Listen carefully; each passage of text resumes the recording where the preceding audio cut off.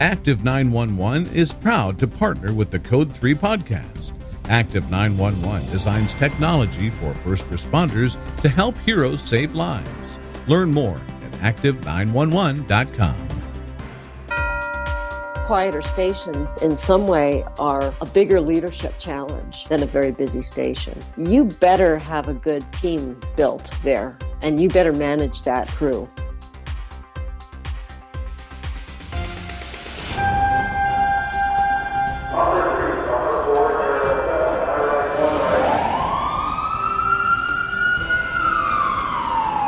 From Los Angeles, this is Code 3, the Firefighters Podcast, hosted by award-winning journalist Scott Orr.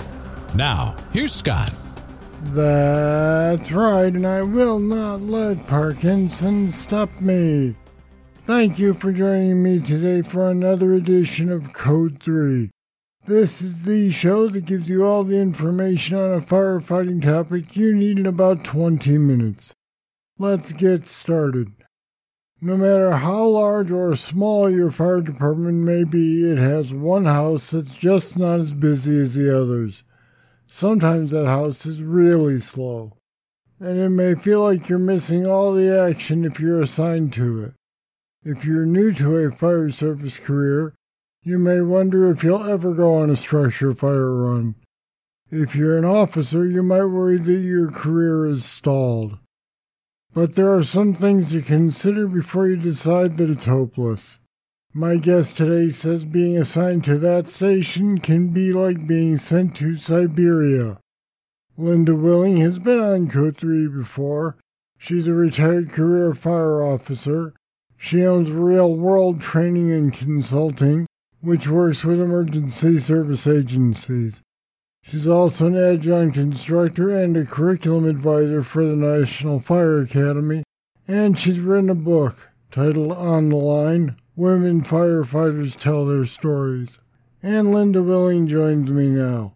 Welcome back to Code 3. Thanks, Scott. So every department has a Siberia station. Can you describe what that is? Well, every department, no matter how big or busy, has at least one station that just isn't as busy. And some of these stations are extremely slow. On my own department, a station was built because an area was annexed to the city that was mostly industrial, and the industrial entities there had their own fire brigades, but they had to have a fire station for insurance purposes, and they were willing to pay for it, basically. Our first year out at that station, there were 20 emergency calls the entire year. Wow, that's slow. Really slow. 20, so that's like 2 a month. Exactly. Less than 2 a month. Yeah, it's since picked up a lot over the years. This was back in the 80s, the early 80s. And that's not uncommon for departments to have a station that just, because of its geographical location or its demographics or whatever, it just doesn't get the same call volume as the rest of the department does. Now, most firefighters may remember the Rescue Me TV series with Dennis Leary as an FDNY firefighter. Right. He was shipped off to a Siberia station for several episodes. The most dangerous fire they dealt with was a car fire, I believe. Leary's character was sent there as punishment, though. Is that typical? I don't think that's typical. Some people may feel that way, being assigned, but I think more often my observation is that these stations tend to attract people that may not be at the peak of their career for whatever reason. Maybe they're close to retirement and they just kind of want to be in a place where they're not going to be as busy and up all night, or they may be people that just aren't ambitious. And people just get assigned there randomly. I mean, some places maybe you spend a career, but I think more than likely it's like you say, you get sent out there for a period of time and then rotated back in. Well, everybody wants to work out of the house that gets the most action, especially the ones with more fires and fewer EMS runs. Right. But somebody's got to staff the slower ones, right? Absolutely. And actually, I remember I worked with a lieutenant early in my career at the busiest station in our city. And he was a fantastic lieutenant and a mentor to me, and just one of the best officers I've ever worked with. And at the end of his career, he chose to go out to that quiet station. And I remember feeling sort of disappointed at the time that why would he do that? But he was at the end of his career, and he understood that he just didn't want to take unnecessary risks, and he wanted to sleep through the night. And so he chose to go there. From a leadership perspective, what do you do there? What fills the time between runs if you're in charge? Well, I think that quieter stations in some way are a bigger leadership challenge, a different kind of leadership challenge than a very busy station. A busy station requires excellent technical skills, obviously, and a wide range of experience and scene management and all that. But the quiet station, you better have a good team built there, and you better manage that crew. And you better be good at conflict management and observing changes in people. I mean, whenever you read about personnel problems or firefighters behaving badly, it's not usually at the busiest stations. It's usually at the quieter ones where people have time on their hands and maybe leadership isn't doing what it needs to be doing. So what does leadership need to be doing at a quiet house? Well, I think, first of all, as I mentioned just now, that I think crew development and team building is critical, and knowing your people and getting them to know one another as well. I think the key to the quiet station is to take it seriously first, and maybe not too seriously. So, the serious part is the most important aspect, because every quiet station has serious risks that could happen right now, the next hour, tomorrow. And if you're not ready for that, I mean, that's what firefighting is preparedness. It's not about what happened yesterday. It's about what happens next.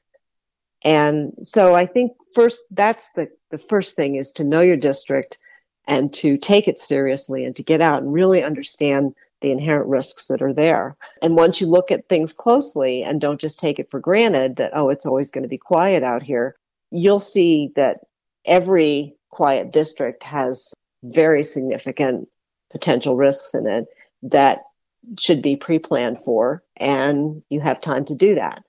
You also have time to do training. These are things that I think, one of the things that I think can be done in a quiet station is to structure the day, but maybe not make it quite as long as a regular day. I mean, whereas a day at a busy station might go from 8 to 5 and be full because of the interruption of emergency calls and so forth, maybe a normal day at the quiet station goes from 8 to 3. And I think that's perfectly okay to have a little bit of a shortened formal day at a quieter station, but still have a formal day. Well, I wanted to talk about that. A Siberia station is one where the environment is low volume, high risk, if only because not running the diverse calls other stations get tends to lead to atrophy of muscle memory. Yes. Does that become a legitimate hazard after a while? I think it can become a real hazard if it's not addressed through leadership. And what I mean by that is that, well, on my department, there was a time when we were a little bit short-staffed and people were working a lot of overtime. So they were working multiple days in a row. And firefighters would come out to that quiet station thinking, oh, I can just sleep out here. I don't have to do anything out here. This is my day off at work, basically.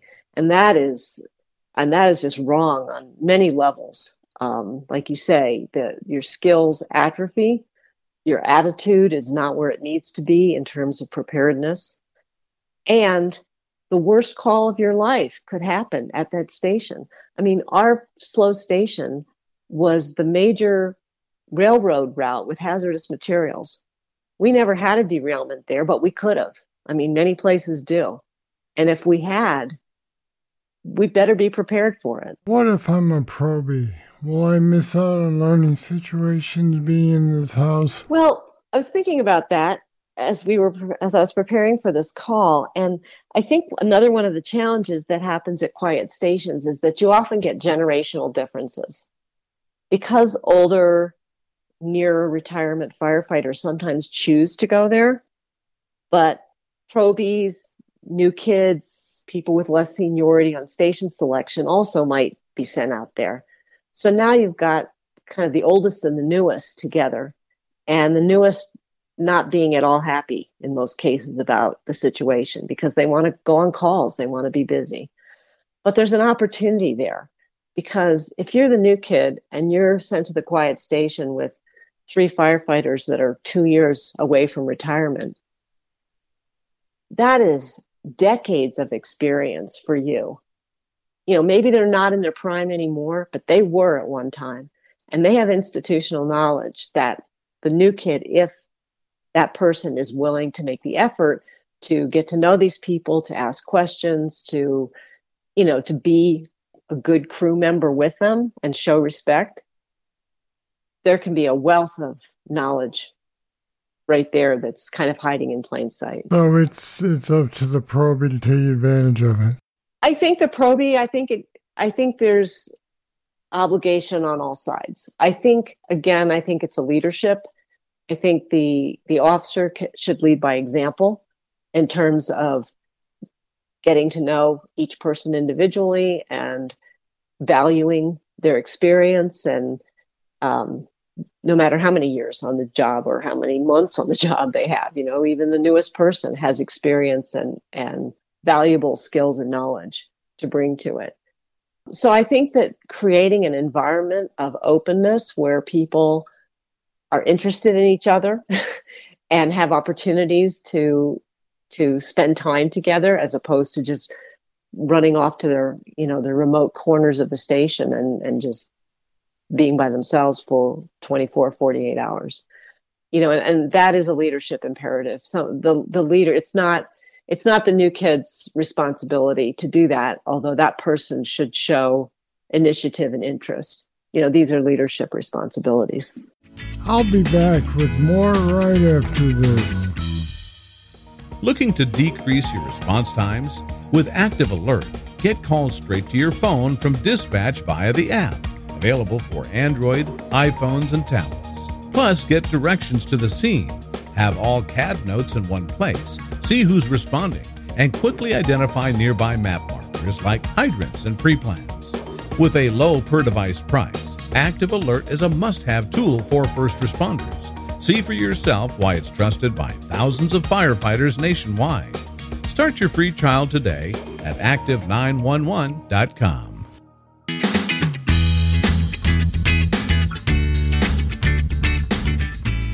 So what did you do at your Siberia house during that time when there were very few runs? Well, we got to know our district and we got to know it really well.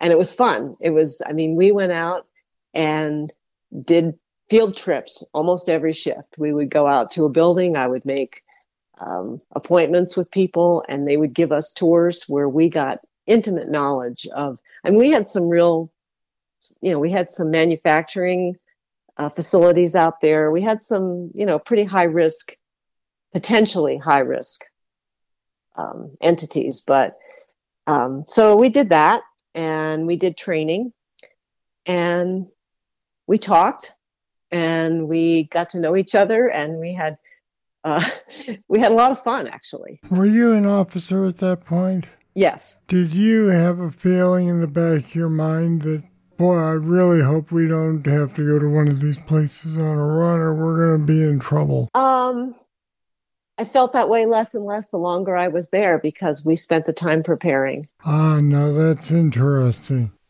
So when you first showed up, your thought was that you could be in trouble, but once you realized that people were prepared, it was more of a confidence builder in your mind? Well, sure.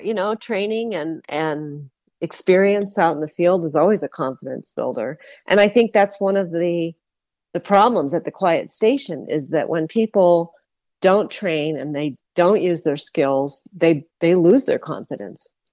And that's dangerous. Well, how do we balance keeping busy and that tendency to become lazy? You don't want to train all the time, even though you might have time to train all the time. The worst thing that you can do at these stations is to create work that doesn't mean anything. Busy work, or people will figure that out pretty quick. They figure it out real quick. And that is a very big way to undermine your credibility and authority in the station, is doing that. But you can do things that are meaningful to people and, aren't like sitting in a classroom type training. But it's fun to go out and tour buildings and to meet people and to, learn more about what they do there. And you can get input. It's not just up to the officer to decide how each day is going to go. I don't think that's true in any station. I think the crew should have input on, what do I need to do and what would I like to do today? And if you have that kind of input, especially at the quieter stations, you're going to have more commitment from the crew. All right, some good suggestions there. Linda Willing, thanks for talking with me today. Oh, you're welcome. My pleasure. And you'll find more about how to deal with being assigned to Siberia on our website at code3podcast.com/quiet. Take a look. And do me a favor, if you've enjoyed this interview, please tell a friend in the fire service about Code 3. That's the best way to grow a podcast audience, so I'd appreciate it. Your friend will too. All right, that's it. That's all for this edition of Code 3. Thank you for listening. I'll be back next time with more, and I hope you'll join me. I'm Scott Orr, and until then, stay safe. To contact us, get more information on today's show, or to subscribe to the podcast, go to code3podcast.com.